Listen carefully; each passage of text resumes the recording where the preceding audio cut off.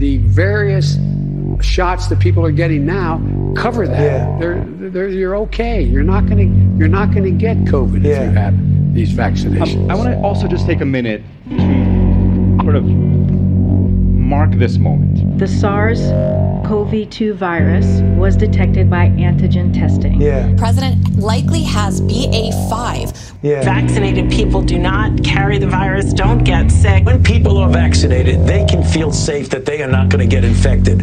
Hey folks, guess you heard this morning I tested positive for COVID. But I've been double vaccinated, double boosted. Symptoms are mild.